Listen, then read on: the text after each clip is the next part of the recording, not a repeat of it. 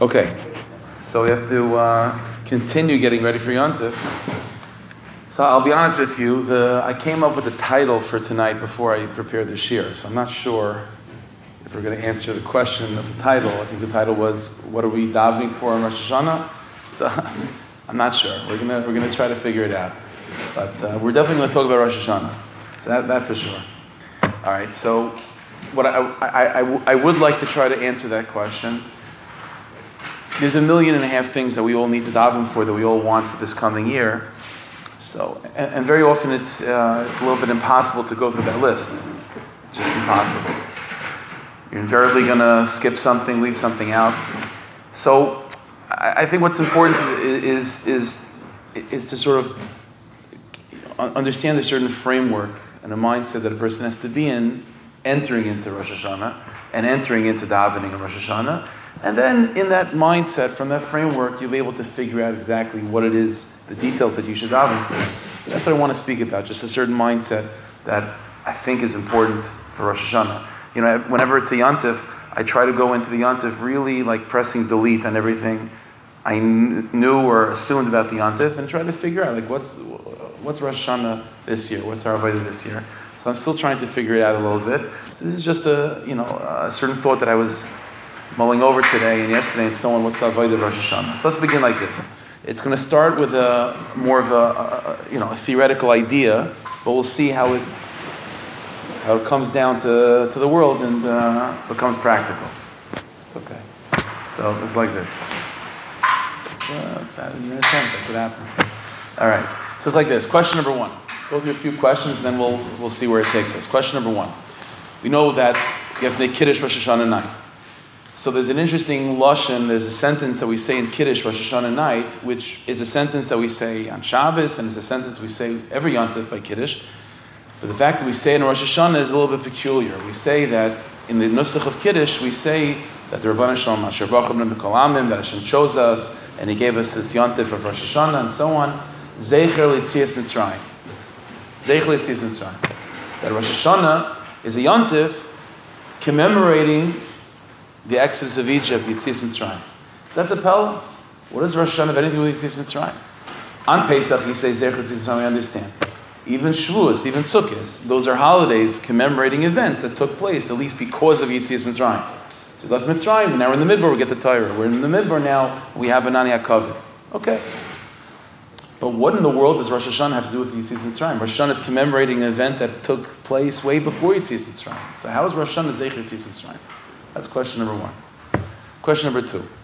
It's well known, there's a statement from the Tur in Shulchan Aruch, that the Tur famously says that even though we know that on Rosh Hashanah there's a din, there's a judgment, what's going to be, like the Gemara says, Sefer Chaim, Sefer Mason, that there's books of life, books of death, and no one knows what the outcome is going to be. As Hashem should all be written in the book of life like Tzaddik and Gemurim, but no one knows. And because of that concern, even in Halacha, we understand that we don't say Hallel on Rosh Hashanah because there is a heaviness to the day. But the Tur writes that nevertheless, despite the fact that there is that judgment hanging over us, the Jewish people, nevertheless, we get haircuts and we prepare ourselves for Yontif and we wear nice clothing and we have Sudas. Why? Says the Tur, because Anu B'tuchin, because we're confident, Sheyasu Lanu HaKadosh Baruch Hu Nisim. The Rebbeinu Shalom will perform miracles for us. In other words, even if we don't deserve it, we're confident the Rebbeinu Shalom will make a miracle and He'll give us a good year. And because of that confidence, we make Yontif. So here's the problem. That statement of we're confident that the Rebbeinu Shalom will make miracles for us is a paradox. If it's in fact a miracle, then how could you be confident it's going to happen? The definition of a miracle is something that's out of the ordinary, that's not natural. Things that are natural, you can set your clock to it. You know what's going to happen. I throw a ball up. It's natural. It's going to fall down. I'm confident it's going to fall down.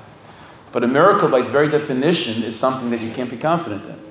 If you could be confident in it, then guess what? If it happens every single year, then that's not a miracle anymore. That's just nature. No, there's physical rules of nature and there's spiritual rules of nature. If something happens consistently, constantly, and it's something that you could be confident always happening, then that's not a miracle anymore. That's called nature. So maybe there's a natural phenomenon in the higher world that the Jewish people get away with whatever it is, and we have a good year. That's not called a nace. to say that we're confident that the Rebbeinu Shalom will make a miracle doesn't make any sense. Again, if it's something that happens all the time, then it's not a miracle anymore. And if it doesn't happen all the time, then why are you confident? So that statement is a pella. What exactly does that mean? Okay. So let's try to identify what exactly is the Avodah of Rosh Hashanah. If we had to pick one thing, because there's a million things to work on, but what's the one thing that sort of is the essence of the Avodah of Rosh Hashanah? So obviously the first thing that comes to mind is Hashem being the Melech, coronating Hashem as the king. But deeper than that, or what type of mindset does a person have to be in, even to enter into that avodah that's called making Hashem Melech? So we find in this from the following thing. It's a little bit counterintuitive. We might not think of it. When we think of Rosh Hashanah, we don't necessarily associate it with this. But in the Sfarim we find that one of the Ikra avodas of Rosh Hashanah is the inyan of Emunah, of faith. Emunah is very deeply connected to Rosh Hashanah. And in a certain sense, in order for a person to enter into Rosh Hashanah, there's a certain inyan in Emunah that a person has to work on. Now, how do I know what's this connection between Emunah and Rosh Hashanah? So first of all, there's a pasuk that sort of hints to it. It says in pasuk, Teshuri Meroish Amana.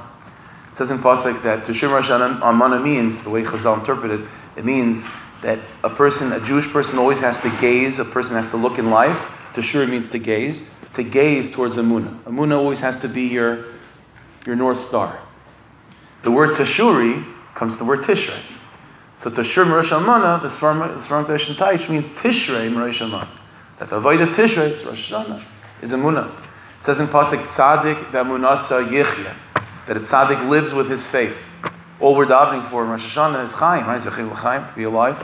And Tzadik B'Emunasa Yichya, it says life comes from faith. So if a person wants Chaim on Rosh Hashanah, basically what you're davening for is Emunah.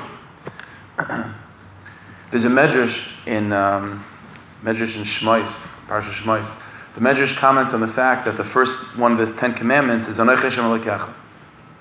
So the medrash says like this. The medrash says that it's well known that the sheet of the Rambam, for example, and not the Ramban, other Rishonim, is that the pasuk of Anochi, that first utterance, that's for Dibur, that first statement, that first command of Anochi Hashem Elokecha, that's Emunah. That's the mitzvah of faith, the mitzvah of believing. So the Medrash comments on why is that the first mitzvah said? Why is that the first mitzvah of the 10 Commandments to believe in Hashem? So the Medrash says the following mashal. The Medrash says that there was once a king, and he comes into a new country, and the citizens are very excited about this new king, and they come to the king and they say, Adonenu HaMelech, our master the king, tell us your commandments, tell us what you want us to do, and we'll do them. So the Medrash says that the king responds to the people and he says, listen, before I tell you my gzeiros, before I tell you my decrees and all the mitzvahs and all the commandments that you have to do, first be makabel my malchus. First believe in me. First accept my malchus. You accept my malchus, then we can talk about specific mitzvahs. So too says the Medrash. The Rebbeinu Shalom did the same thing. Rebbeinu Shalom shows up by Har Sinai and the Jewish people are very excited. Rebbeinu Shalom, what do you want us to do? Shabbos, Kashrus, tell us. One second. First, be makabel my malchus. You accept my malchus, then we'll start talking about individual mitzvahs. What does it mean to accept my malchus? That's the meaning of why the first dibur is Anochi Hashem Elokecha. So you see what the Medrash is doing over there. The Medrash is equating accepting Hashem as king, which is Rosh Hashanah, with that pasuk of Anochi Hashem Elokecha, which is a pasuk of Emunah. So what the Medrash is defining for us is something new. That what does it mean to accept Hashem as Melech? Whatever that means to accept Hashem as Melech, it means that pasuk to believe in Anochi Hashem Elokecha Asher Tzisicha Meretz Mitzrayim. That's what that pasuk means. So to define, so now we're getting a little bit of a more honed in definition of our avodah on Rosh Hashanah.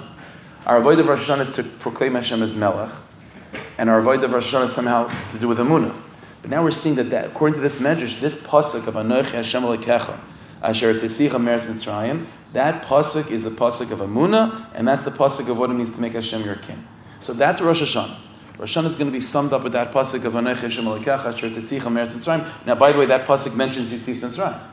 right? I started with a question, why is it the Kiddush Friday night, Rosh Hashanah night, mentions Zecher Yetzias Mitzrayim? We don't have the answer yet, but we do see that according to Chazal, that the inyan of accepting Hashem as our king, and Chazal are defining that as what does it mean to accept Hashem as your king? It means to have emunah, but the emunah specifically as it's within the context of that pasuk of Anochi Hashem Elokecha, Asher Tzisicha Meretz Mitzrayim. So we have to redefine for ourselves what emunah in particular, because there's many things we have to believe in. Emunah Yisrael is a large topic, all the things that we have to believe in. But what specific aspect of emunah is being addressed by that particular pasuk of Anochi Hashem Elokecha?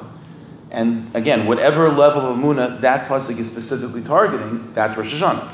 That's what it means to accept Hashem as our king. That's Rosh Hashanah. And somehow that's going to have to do with Yetzias Mitzrayim. Anochi Hashem Elokecha Asher Tzisicha Meretz Mitzrayim. So let's try to identify what that nekuda is. Okay. Fine. Now we have an idea from that Rizal.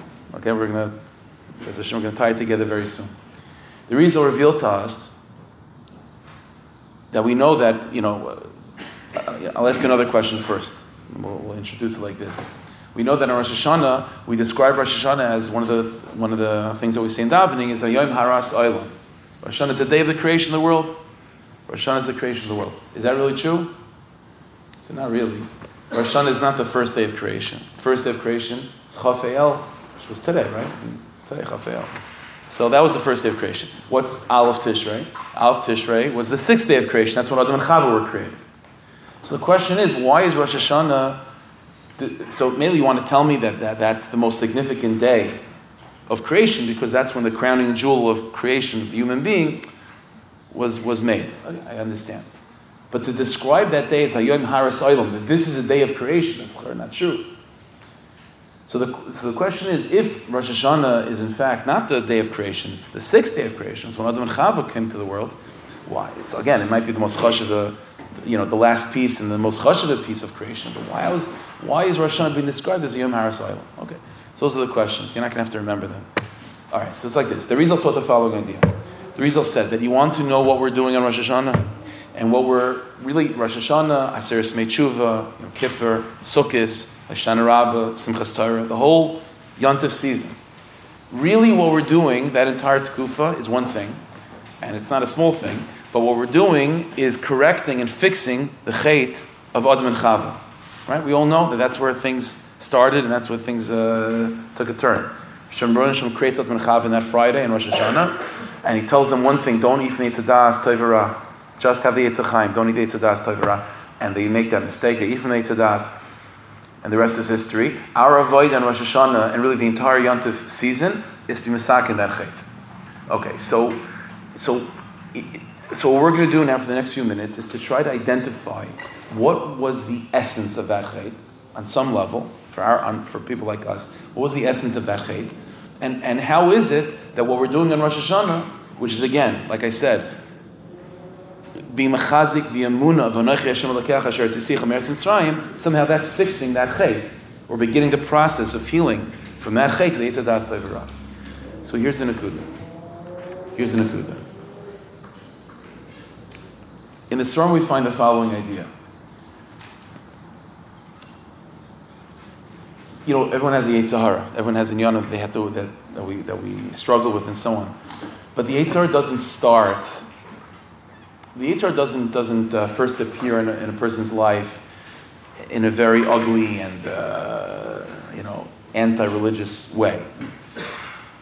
Everything starts in a very subtle place, and very often when you can retrace the root of what in the outside, what you first see is like this huge inyan of the Yetzer Hara, this huge problem that you have in your ruchnius, in your avodah. Sometimes that's very, very difficult to tackle. But when you retrace the steps back all the way to its very, very origin point, that origin point usually is very, very subtle. And sometimes it's actually easier to deal with that origin point than already when it gets to become this huge monster. So when you have the Yetzer Haras that we deal with, by the time we recognize them, they're already big monsters. But when it came to that moment of Adam and Chava and Gan Eden, it was still very, very subtle. And our avodah in Rosh Hashanah, we have to identify what was the subtle origin of of evil itself, of the Yitzhar itself. And we'll see that our Avodah in Rosh Hashanah is really to tackle that. Really to try to correct that subtle mistake in the very origin. And by doing that, we bypass all of the difficulties dealing with the monster head on. So what's the subtle issue? What's the subtle mistake or the subtle perspective that the Yetzer Hara has in its origin point, that from there emerges all sorts of monsters? So here's the issue. The Nukud is like this. Everyone knows that for something to exist, the Rebbeinu Shalom has to want it to exist. Right? This is the theoretical part of the shir, then we'll get to practical just for a few minutes. Everyone knows that in order for something to exist, the Rebbeinu Shalom has to will it. The Rebbeinu Shalom has to want it. Now, the idea of wanting something, by the Rebbeinu Shalom, the word ratzon, right? Ratzon means to want, right? We're davening that, it should be an ace ratzon. What does it mean, ratzon? What does it mean to want something? So in the Svar we find there's two different levels of ratzon. There's something that's called chitzonius haratzon, and there's something that's called pnimius haratzon. See, ratzon, will, by its nature, by its essence, this is something I've spoken about other times, ratzon means you. Ratzon means you. When you want something, like the eyes light up, right? So when you're engaged in something you're not so interested in, then you're not so interested in it, means that you're not really so involved and so invested and so engaged. Right? If you can check like on a machine whether you're intent, let's say with like telling your brain whether your brain is really like invested in something. If you're dealing with something that you have to do, like you have no choice, you have to be involved in it, but you don't really. So on some level, let's say you go to work, right, or whatever it is. So obviously, if you're getting in your car going to work, or you're sitting down and dealing with something, obviously on some level, there's a part of you that wants to do it. But when you're doing something that you have to do, because you sort of, obviously have no choice, and this is a decision that you're making, but it's not something, that's called chitzoni saratz. You understand? Everyone knows. Everyone has experienced that. You do certain things, you have no choice, but obviously there's no gun to your head per se, so it is of your own volition, but it's not when you woke up in the morning, that's not what gets you excited. You have no choice, you have to do it. And then that's called chitzoni saratz. So there's some investment. There's some investment that you're doing, that you're invested in this activity, but it's not with your heart and soul. The mush in the Zohar Kodesh, we find the mushal to this. It's like, let's say a person sitting at a meal or something, and there's a dog at the table, like a pet, or let's say it's not even your pet. It's you invited someone for a meal, and they brought their dog. So you couldn't care less about the dog, but it's not nice to not feed the dog. So you take a bone or something and you throw it on your shoulder to feed it to the dog. Obviously, that act of throwing a bone to the dog was baratzim. You did it willingly. No one forced you to do it. But it's not your pnimius haratzim. At that moment, when you're throwing the bone to a dog, could someone say, "Oh, that's you"? No, you were not fully out there. And then you have the opposite side of the equation. Let's say you have a person, a moment, a time where not only is he doing something that he has to, he's doing something that he truly, truly wants to do. Or maybe even more than that. Maybe it's the highlight of his entire life. Let's say someone's making a chassan or something. He's marrying off a kid. Or the chassan himself, or the kala herself. There are certain times when you see, let's say by a chassan and kala or something like that, or a person that's making a simcha, they're so excited and they're so beratzon. It's such an ace ratzon for them. They're so present and they're so glowing at this moment that they sort of like take up the whole room, right? So you go into a room, right? You go into a wedding hall, whatever it is, and if let's say you don't know any better, you should be able to recognize like who the chassan is, who the kala is, even without the gown and everything like that. Just if they're happy, if they're excited, you should be able to tell on their face that that's the guy or that's the girl. When a person is in a state of real ratzon pnimi, that they're doing something that they truly, truly want to do, and they're fully engaged in that, then you know what happens? Then to the extent, then if that person's personality is very, very big, then it like overwhelms everyone else, right? So if you have a guy or a girl who has an extremely larger than life personality, and they're doing something that they're fully engaged in, then everyone else in the room is going to be lost in that presence. That's what happens. Okay. So you have these two madregas. You have things that are done b'ratzin, but again, there's some things that are done with chitzonius haratzin, like throwing the bone to the dog, and then there are things that are done b'pnimius haratzin. And when the person that's doing that's the Baal Haratzin, the one that's doing this, if he is or she is a larger-than-life personality, huge charisma, huge energy, then when they're doing something with real Ratzin, then it overwhelms everyone else. You barely notice anyone else. The only person that you see is that guy or that girl. They take over a room, right? There's people like that. So that's the mashal. So too it is with the Rabbanu Shlomo. The Sitra Achra, the other side, the Yetzer Hara, the subtlety, where does it start from? Before it becomes the big monster, where does it start from? It starts from this following philosophical concept, which is that in order for the world to exist, we need the Rabbanu Shalom to want it to exist. But here's the catch-22.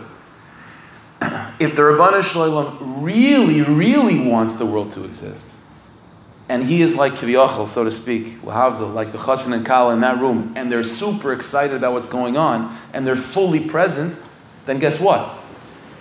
Then when the Rabbanu Shalom is, sort of out there and completely in a state of Ratzin, because what he's doing, he truly wants to do, then that itself undermines the ability of the world to exist on its own and to have a sense of self.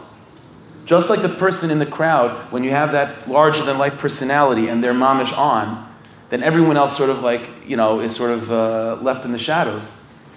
So al achas kama v'kama, all the more so, Kiviyachal, the Rabbanu Shalom himself, if the Rabbanu Shalom were to engage in creation in such a way where he's fully excited, Kiviyachal, and fully focused, Kiviyachal, on every single dandelion, and every single zebra, and every single moment, and every single person, then it undermines the very purpose of creation. The Rabbanu Shalom is creating a world in order for there to be a dandelion, for there to be a zebra, there to be a person, and you should have your own ideas, and your own place, and your own accomplishments.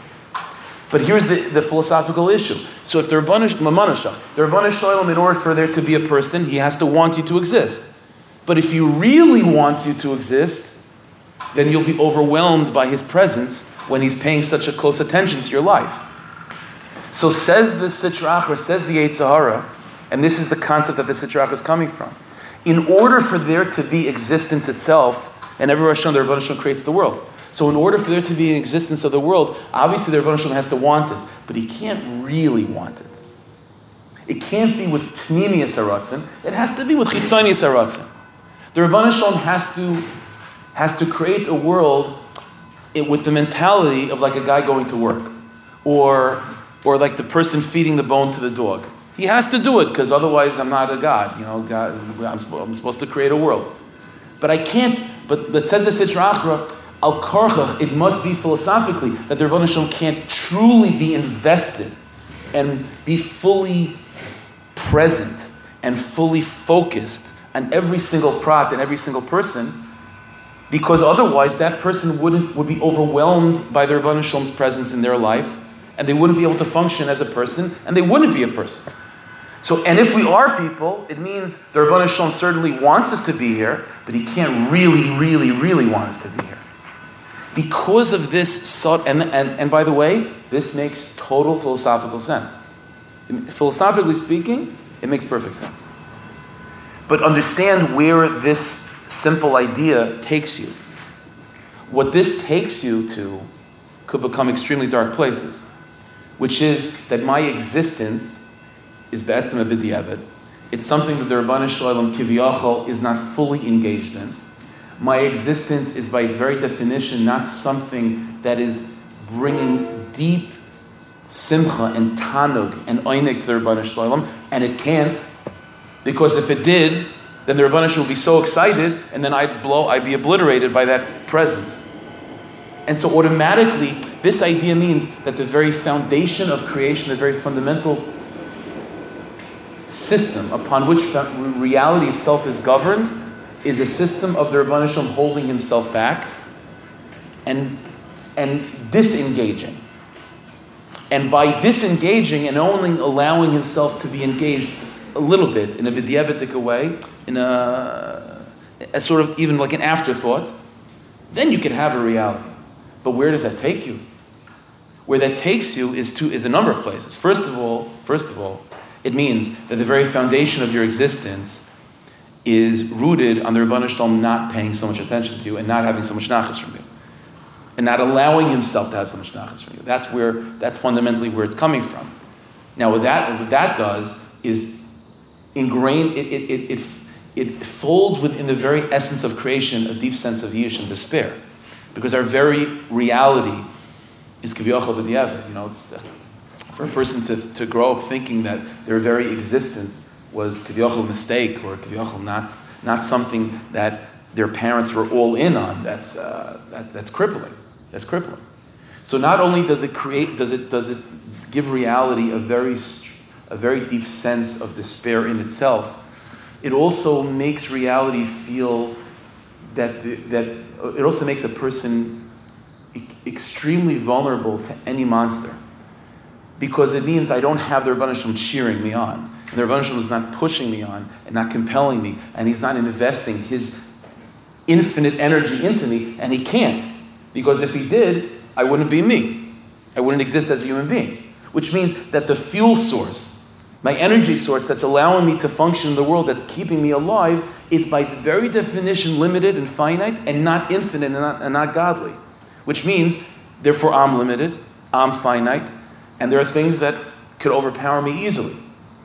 This subtle philosophical, what seems to be a subtle philosophical truth, leads to all the monsters that the Sitra Achra, that the Yetzer Hara throws our way and becomes. But it's all coming from this subtle point. So what's the answer? And understand, this is the avodah of Rosh Hashanah. Because on Rosh Hashanah, the Rebbeinu Shalom creates the world. And the world that's being created in Rosh Hashanah comes into reality, possibly making this subtle mistake. And understand, this on some level was the chet of the Eitz Hadas. The Eitz Hadas Tov Ra was a decision to look at reality and to engage in life from a philosophical way, and from a place of trying to figure out what makes sense. And what makes sense? This makes sense. This makes sense. And it must be. The Rebbeinu Shalom cannot be fully invested. Infinite light of the Rebbeinu Shalom cannot be fueling a finite world. It doesn't work. If the infinite light of God was what's behind the scenes of everything that we engage in, then then everything would be infinite, then it's not. So it must be that the Rebbeinu Shalom was holding back that infinite light and only allowing a shirayim, an acharayim, a residue, an afterthought, kiviyachol, of the Rebbeinu Shalom. Well, that means that the world that we're living in is absolutely finite, limited, our koiches are limited, and our very existence is an afterthought. Well, from there comes all sorts of issues. That's the Eitz Hadas, Tov Ra. Says Tov Ra. It makes a lot of sense. But that was a mistake. What's the truth? The real truth is something that ultimately does not make intellectual sense. But this is the emunah of Rosh Hashanah. The emunah of Rosh Hashanah is that despite all the very sound logic that the Sitra Achra, that the Yetzer Hara makes, that the Nachash presents, which is, how could a finite world be fueled by an infinite presence, by an infinite flow of energy? How could the Rebbeinu Shalom truly be beratzim over creation if creation still exists? Our response to the Nachash is, I don't know, but I believe that I don't intellectually know how you're wrong, but my emunah says that that's not true. And this is the emunah of that pasuk of Anochi Hashem Elokecha. Let's understand. Everyone knows that Rosh Hashanah, as I said, is an in of Malchus, right? To accept Hashem as king. There's a famous teaching from the Vilna Gaon, and it's quoted from the Berditcher as well. Everyone says this, that there's two words in Hebrew which mean a ruler. There's a melech and there's a moshel. What does it mean, a moshel versus a melech? So a moshel means someone that's a ruler, but a tyrant, someone that's ruling a populace against their will. Shaloi baratzim. What does a melech mean? A melech means someone that's ruling baratzim. So we tend to think that means, okay, it means that we accept it. As long as we sort of voluntarily accept Hashem as our king, that means Hashem is a melech. But let me tell you something. Even if a person accepts voluntarily Hashem as being your king, he still might not be the melech in your life. Why? Because it's like think about it. Even with elections within America, right? So let's say the majority of the country votes for a particular candidate, and he becomes president or whatever, right? Assume that happens. So, but it's not the pshat. The person's really not a melech. It's not baratzin. Why? Because we only had two options. I guess between these two people, I'll go with that guy. That's called the melech. That's called the melech. If a person is looking, okay, listen, I have a bunch of religions in front of me. I have to pick one. Okay, you know what? I'll go Judaism. That's not called baratzin. That's not called baratzin. Why? Because once you put this limited framework of the options that I have, okay, you know, I'll go with that God. That's not called baratzin. Baratzin means that would be called, that's chitzonius haratzin. That's like a person throwing a bone to the dog. Yeah, I guess I want it. No one's holding a gun to it. You did vote. Yeah, I voted. I voted under certain circumstances that I sort of had no choice but to pick one of these options. If you asked me if there was a third candidate that was maybe better, I'd pick that guy. There wasn't a third candidate. So Memela, I'm now choosing this one. Is that called a real choice? It's not called a real choice. That's called chitzonius haratzin. The inyan of Rosh Hashanah is to be mamluch Hashem, to make Hashem melech, means that you have to be completely all in on Yiddishkeit, like all in. Not like, I guess, between all my options, I'll choose this one. Nah. Real ratzin means that there's no choice. See, it's a funny thing, because when I say that there's no choice, usually that means like a tyranny. But not that there's someone compelling you with a gun to your head, but there's pasha no choice. It's like, I don't see any other option. Not that I'm looking for another option, I just don't see one. Like, I want this with every fiber of my being. When you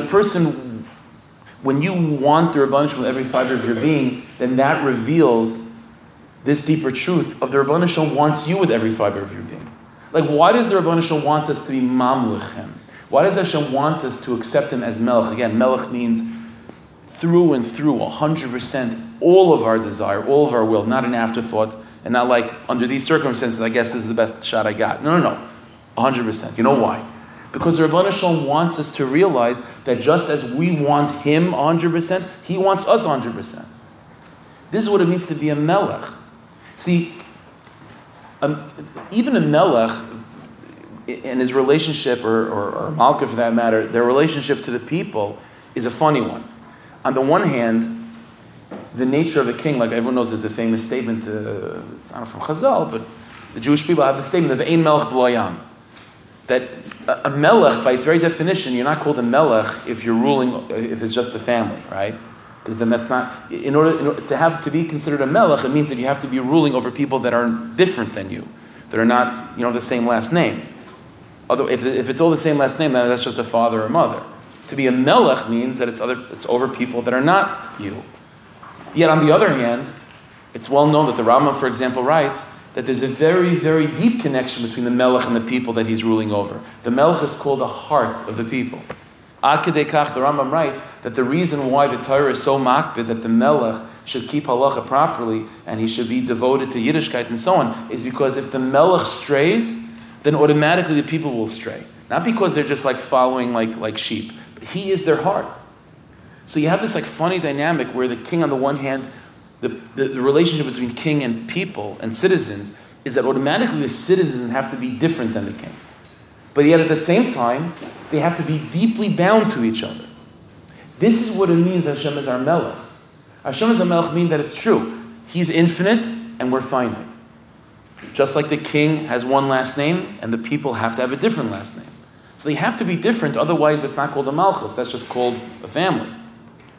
But at the same time, the bond between the melech and the people in pnimius, in the inner dimension of who they are, is extremely unified.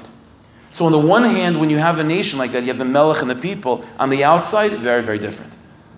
Very different. On the inside, he is their heart. He is their heart.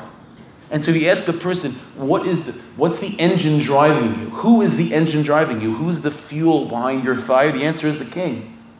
The king, has a different last name. That's chitzonius. That's on the outside. And he has to have a different last name on the outside. Otherwise, that's not called a malchus. The whole quality of malchus is that despite the fact that on the outside, the king looks different than the people, despite that fact, nevertheless, on the inside, they're mamish one and the same. When we accept Hashem as our king, what we're saying is, despite the fact that on the outside, we're human beings, and he's God, and on the outside, we're limited and finite, and he's infinite, which means, philosophically speaking, the Sitra Achra, the Yetzer Hara, is making a valid point, that how could he be the fuel behind your energy if you're so different than the outside? But the answer is, he's our melech. And a melech means that, of course, he's different on the outside, but in Pnimius, the HaKadosh Baruch Hu Liban Sheyisrael, the Rebbeinu Shalom, is the heart of the Jewish people. And his infinite energy is fueling everything we do. So why don't we see ourselves and why don't we express infinite power? When push comes to shove, the Jewish people do have infinite power. We might not be able to see it at any particular moment. When you take a step back and you look at your life and you see all the things that you've gone through and you're still here, and the Jewish people are still here, that's infinite.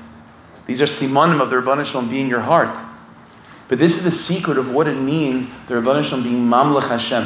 The emunah that is required to accept Hashem as your king is the emunah to believe that the Rebbeinu Shalom deeply, deeply wants you, and the Rebbeinu Shalom's deepest ratzon is what's behind everything.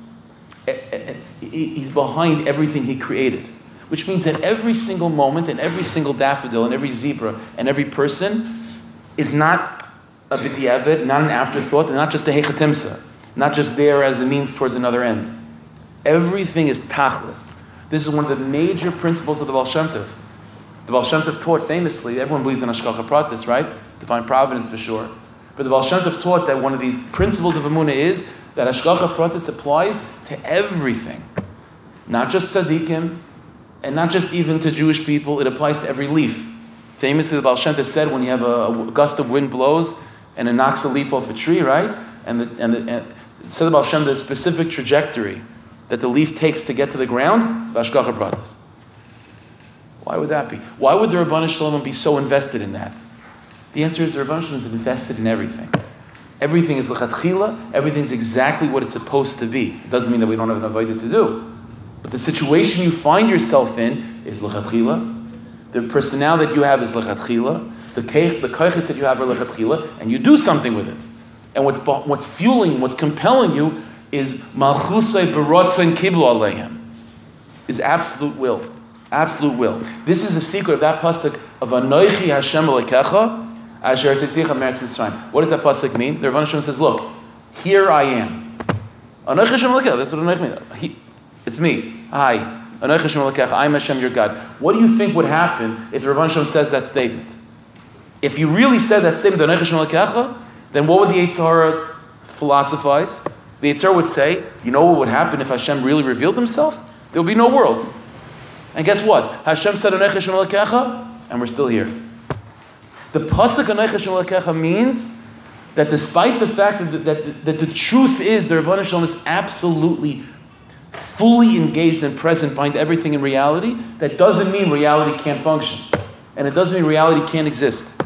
How does that work? I don't know, but Teshum Rosh Hashanah, that's the emunah. That's the emunah of Anoichi Hashem Elokecha. And the proof is, Asher Tzitzicha Meretz Mitzrayim. How did the Rebbeinu Shalom take us out of Mitzrayim? So, Moshe Rabbeinu, Makkos. But we know the last Makkah, which is really what got us out, was Makkos Bechoros. So everyone knows, how did Makkos Bechoros happen? So we say in the Haggadah. It says in Pasuk, Ani, that I'm the one, says the Rebbeinu Shalom, that's going to take you out of Mitzrayim. Ani v'loi shliach, ani v'loi malach, v'chulu. So it's well known from Rabbunim, from Sheschi, he said that you know how Makkos Bechoros happened? The Rebbeinu Shalom, what? He killed the firstborns? He didn't kill the firstborns. What happened was the Rebbeinu Shalom came to Mitzrayim and he revealed Anoichi Hashem Elokecha. And you know, because of that, any other power that held of itself as God automatically was obliterated before the presence of the real God. So all the firstborns of Egypt, representing all their power and strength, was obliterated, was overwhelmed by that presence of Anoichi Hashem Elokecha. But you know who survived it? The firstborns of the Jewish people. You know why? Because God's presence and His ratzon and His revelation of Anoichi Hashem Elokecha is not a conflict with our reality, with our existence. It strengthens our reality. It's the fuel behind the Jewish people. HaKadosh Baruch Hu Liban Shal Yisrael. We are the Malchus of the Jewish people. The Malchus of the Rebbeinu Shalom. The Rebbeinu Shalom's existence and his full engaged, revealed presence in the world is a steer to the firstborns of Egypt. It's not a steer to the firstborns of the Jewish people. And the fact that you survive Mitzrayim and you survive in this moment means that you have any idea what you have? Do you know who you are? You know what koiches you have? You know what that means about Yiddishkeit? It means that Yiddishkeit, see, let's understand, that philosophy of the Sitra Achra, you know how it trickles down all the way. It trickles down to what? That when a Jew wakes up in the morning or a Jew thinks that Yiddishkeit's too difficult.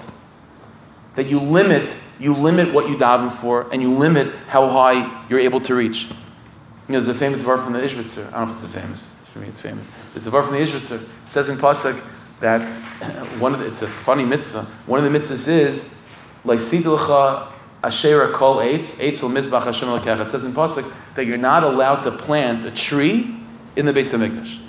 In the Beis Hamikdash, by the Azar, the courtyard, you're not allowed to have any trees. Okay, it's Xeris HaKasav. What's the problem with having trees? So the Ishbitzer said, what does the Beis Hamikdash mean? Ki Beis Tefillah. Right? Beis Hamikdash means Tefillah. And he says, when you're davening, what the pasuk is trying to tell you in Avodas Hashem is, when you daven, don't put any ceiling to what you're supposed to be davening for, how high you can reach. A tree means like it's a canopy. As you look up and you're blocked by the tree. Lois, don't plant any trees in Beis Hamikdash. So what do you daven for Rosh Hashanah? Everything and anything. But understand that what is giving you the ability to daven and what's giving you the right to daven is the fact that the Rebbeinu Shalom is fully invested in your life, and what's ultimately fueling your very existence is his light, is his infinite presence. Which means that, of course, daven for everything. But if you're davening for Kleinigkeit, even if you're davening for a million things, but the things that you're davening for are tiny and small, you're davening for $1 trillion. But that's small. It's small. It's small compared to what you should be davening for, what you could be davening for, and who you are. The very essence of Rosh Hashanah is to come into that place. Let me give you an example. You know, everyone knows that the shofar of Rosh Hashanah is connected with it reminds us of Akedas Yitzchak, right? Akedas Yitzchak is a major theme on Rosh Hashanah. So, think of Akedas Yitzchak. What happened?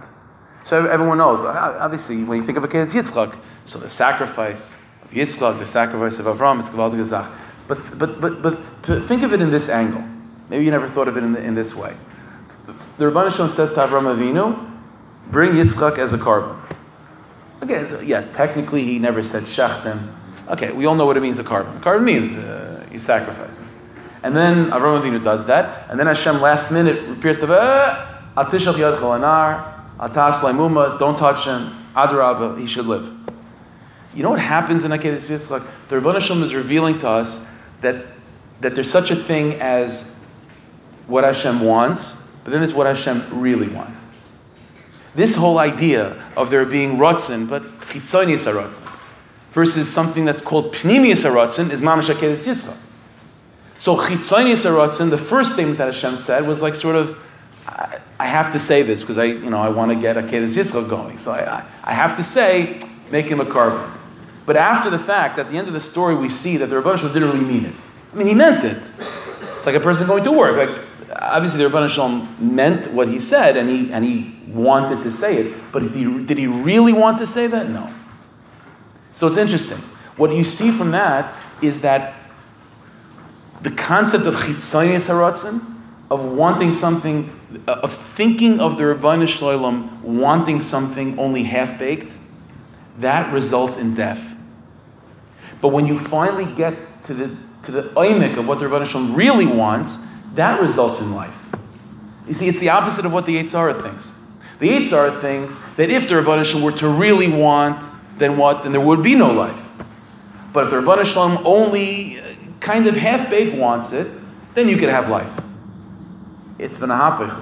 When the Rebbeinu Shalom said something that he sort of kind of meant, but not really, that statement was, kill Yitzchak. When the Rebbeinu Shalom finally says what he really means, what he says is, don't touch him, let him live. Life comes from the Rebbeinu Shalom really wanting, not from the Rebbeinu Shalom not really wanting. The Rebbeinu Shalom says to Adam and Chava, eat from the Eitz HaChaim, not the Eitz HaDas. The Eitz HaDas, the way of the Eitz HaHara, is going to lead to death. The Eitz HaHara is presenting you with an idea that feels like it's going to make you live. But it's the path to death. You want to really live? Then believe that what's fueling you and what's behind the scenes of your life is infinite power, infinite light of the Rebbeinu Shalom. Which means that every time that a Jew feels that Yiddishkeit's too big, Yiddishkeit's too hard, being a tzaddik, being a tzaddikus is beyond my reach, those are l'shainis from the Eitz HaDas Tov Ra. That's coming from a backwards way of thinking. It's coming from thinking that my very existence must be rooted in some limited expression of God's will. And because it's limited, so I'm limited, and there's certain things I can reach, certain things I can't. Rosh Hashanah is about dreaming big. But it's not a dream. That's the oimik of Rosh Hashanah. The emunah of Rosh Hashanah is, I don't care about what's going to be after Rosh Hashanah, what's before Rosh Hashanah. You have 48 hours to be a big tzaddik and a big tzaddikis. And you can do it for 48 hours. You're going to tell me, it's not real, it's not practical. What real practical? Well, you know who you are. You have any asag of what's behind the scenes in your life. The fact that a person thinks, it's not real, it's not going to last, I've done this before. That's all demyonis. It's all from the Sitra Achra. It's all the Yetzar. That's death itself. When we daven for Zechir L'chaim that we should be alive, you want to know if a simon whether you really believe in life. Do you believe in your ability to transform your life to be a big tzaddik and a big tzaddikis like that? That's the question. If you don't believe that you can do such a thing, it means that you've bought into the nachash, you've bought into the snake, and you don't have a moon and a neichashim l'kacha. So everything's limited. Why is it that Rav Nachman Breslover is the one that said about himself that his Indian is Rosh Hashanah, right? Everyone, Uman, right? Rav Nachman. Well, what's shaykh is Rav Nachman to Rosh Hashanah? What's Rav Nachman all about? Rav Nachman, the whole inner of Nachman is Ein Li'ayish, not to give up. You're absolutely infinite in your kaiches. Don't limit yourself. Don't plant a tree in Beis HaMikdash. Don't limit what you're davening for. Don't limit your aspirations. You go into Rosh Hashanah dreaming big and demanding of yourself big. Not the demand of yourself to be a little bit better than last year. That's very, very nice. After Rosh Hashanah, then you start worrying about being a little bit better. On Rosh Hashanah, you don't limit yourself. You don't plant trees in the Beis HaMikdash. It's called Yom Neroyim. I mentioned this before. It's called Days of Awe. The word Noira, the first place in Chumash that the word Noira is mentioned, is Beis HaMikdash. Ma Noira HaMakam Hazeh.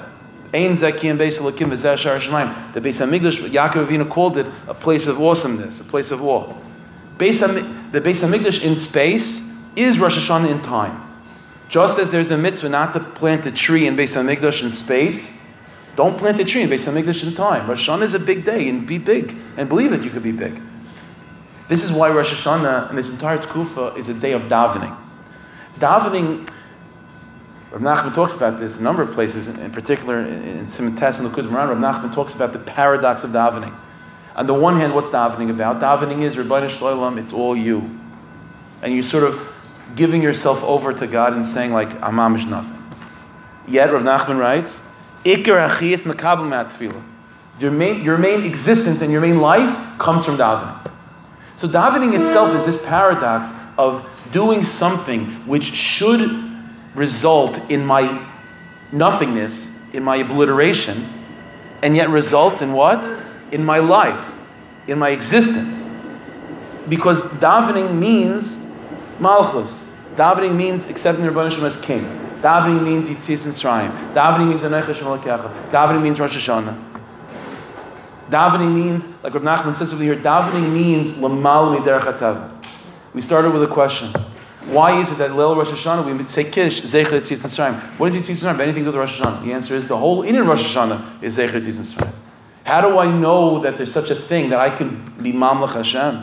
How do I know there's such a thing that the Rebbeinu Shalom can be, that the Pnimius Ritzonius Baruch can be fully manifest in my life and I'm not obliterated by that? The proof is Yitzias Mitzrayim. That's what happened with Yitzias Mitzrayim and we're still standing. Why is it that I said it from the Torah? The Torah says that even though there's a mishpat and so on, we're confident the Rebbeinu Shalom is going to do nisim for us. If it's a nes, then why are we confident? The answer is the whole Rosh Hashanah is a nes. The whole Metzias, all of creation is a nes. None of this makes sense. How can this make any sense? It Doesn't make any sense. That the infinite being is what's behind the scenes of everything finite. That doesn't make any sense. But the answer is kacha. That's the way it is. So the whole inyan of Brias Olam is a nes, and it happens. We're here, so be confident that you're going to survive it too. No, the whole inyan is a nes. This is the Pella of Rosh Hashanah, that it's an ongoing nes, and yet, in other words, let's put it this way: why, even though it's ongoing, why is it called a nes? Because the definition of a nes is something that doesn't make any sense. It's illogical. Yet it still goes, it still happens. That's called a nes. When it's illogical, when it's nes yafachim, it's beyond reasoning. But this is the secret of Rosh Hashanah. This is the avodah of Rosh Hashanah. No, so halacha l'maisa, like I said, halacha l'maisa, the avodah of Rosh Hashanah, when we go into Rosh Hashanah, is you have to think big. You have to be big. For those 48 hours, and leading up to those 48, you have to prepare yourself. And you have to practice this. For those 48 hours, every single moment of those 48 hours, you're a big tzaddik and you're a big tzaddikis, and the conversations you have are big. The davening that you have is big. The brachas that you make are big. The eating that you do is big. Not big, you understand. Deep, right? Whatever. That's what we do on Rosh Hashanah, right? Even the food that we eat, we turn them into tefillas. Right? You eat a fish and like yiratzin. So on Rosh Hashanah, you're a little Baal Shem Tov. Or, a Sari Mein or Rachel Mein walking around, just uplifting the whole universe. That's what you are, Rosh Hashanah. What does that mean? I'm not that. Don't plant trees in Beis HaMikdash. You don't plant trees in Beis HaMikdash. You daven for big things. You daven, more than that. Not just to daven. Understand that whatever you're davening for is deeper than you think. Again, this is a sugya, it's a big sugya, and but just for a few minutes to explain. If all of this is true, which it is, if all of this is true, that everything that you experience in life is being fueled and enlivened by Pnimius Ritzanius Baruch, then guess what? That means that whatever you're experiencing in life is way, way bigger than your pay grade in terms of understanding it. So we come into daven Rosh Hashanah and we sort of feel bad, like, I want to daven for Bani Chaim Zayin, I want to daven for all the things in my life, but yet I'm like, I was told that I'm not supposed to daven for that. I'm only davening for Hashem's Malchus. The answer is, you can daven for everything you want, but understand that what you're davening for, you don't even know what you're davening for. You're davening that you should have a good parnasa. You know what it means for you to have a good parnasa? Do you know what type of spiritual universes are being built in order to allow you to have a parnasa? And then daven for a parnasa, but understand what you're davening for. Understand how deeply passionate God is about every single detail of your life. If you're just thinking about your parnasa or your health, your shidduchim or your children or whatever, the whole list of everything in this world that you want to daven for, if you're thinking of them as only existing on planet Earth, then you can't daven for that stuff in Rosh Hashanah. That's not Hashem's Malchus. The way to daven for that in Rosh Hashanah is to realize that whatever you're experiencing on planet Earth exists in Atzilus. It exists in the world of infinite light. It exists in God. God is fully engaged in these things. And guess what? If God's fully engaged in it, it means there's a lot more going on behind the scenes than we could possibly imagine. And that's what you're davening for. And this is the chiddush of davening. That's why in a certain sense, every time you daven, you have to sort of ask mechila for davening. The Gemara says that there's an avera that a Jew commits every single day. Every Jew commits this avera, and that's called iyun tefillah. What does iyun tefillah mean?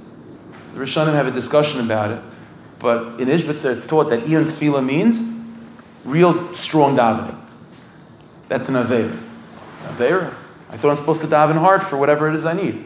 Avada you are. But you should know it's also an avera. Why? So the Ishbitzer said a mashal. He said, let's say there's a king passing by, whatever it is, a king's passing by the shtetl. And this is the guy's only opportunity to ask a certain request of the king. So the problem is that the guy was, caught off guard about, the king passing by. He learned about the last minute, and he didn't have time to prepare himself. And he's thinking, the king is mamish right there, and I could slip him a note. I could slip him something to make my request. But the problem is, he doesn't have any nice clean sheet of paper with a nice envelope. All he has is like mamish, like a receipt from like Gourmet Glad or Kolsev or something, and that's all he has. And a crayon. like a green crayon and a receipt. I have no choice. So he scribbles on the receipt with the green crayon whatever request he is, and he slips that to the king. And the king fulfills the request. But he has to go ask Mechila for asking in such a way. So said the Ishbitzer, we're davening for everything we're davening for, but we don't even know what we're davening for. We have no asaga. So we're davening for, to us, something that's important. And it is important, but we don't even know the half of how important it is. And every time you daven, we sort of have to ask Hashem for, I'm sorry for talking about such a huge topic in such a small way. So I'm davening for my family, I'm davening for who knows what. I'm davening for good weather, for a parking spot. You have to ask Mechila from the Rebbeinu Shalom, I'm sorry for talking to you about something so important, and I'm not realizing how important it is, so I'm talking about it as if it's something small. Chazal say that tefillah is a davar ha'omi b'rum shel something that stands at the pinnacle of the universe, the height of the universe, and people disgrace it. People don't take it seriously. The simple taich is that people don't take davening seriously. Rav Tzadok HaKohen of Lund said, you know what it means? It means not that people don't take davening seriously. People don't take seriously enough what they're davening for. Whatever you're davening for is in truth something that's standing in the height of the universe. But you don't know it. You think what you're making is just like a request, scribbling something on a... Really, what you're davening for, you don't even know the half of what you're davening for. So at least on Rosh Hashanah, you could daven for everything you want, but realize, go in the back of the mind, realize that when I am davening for this person to feel better, or I'm davening for a little bit of an opening in my parnasa or an opening in Shalom Bayis, whatever it is, realize that that is the tip of the iceberg of what's really happening behind the scenes in the higher world and in God's universe to eventually result in me having better Shalom Bayis, or to result in me having a better parnasa. That is the final reverberation of something that started much, much higher, and that's what I'm davening for. Now, I don't know what that is, but at least to know going in that what I'm davening for is something big. And what does that say about you? It means that you have the power to make such requests, that you have the power to activate and to engage in what's going on in the higher world, because the Rebbeinu Shalom is your melech, and you're bigger than you think. So what do you daven for Rosh Hashanah? You daven for everything on Rosh Hashanah, but understand what it is that you're davening for and realize that you don't have any idea. Realize that you have no clue of what we're davening for. We don't understand anything. And that's exactly what Emunah means. That's Anach Hashem Elokecha. Hashem should bless us, each and every one of us, with a Shana Tov Masuka, with a good Ben Shayar, but understand, and a year that's full of godless and depth, and understanding how deep we are, how deep life is, how invested the Rebbeinu Shalom is in us, in every single part of our lives. To feel that, b'frat, b'chlal, b'yas kol tzedek, m'her v'yimenu, amen.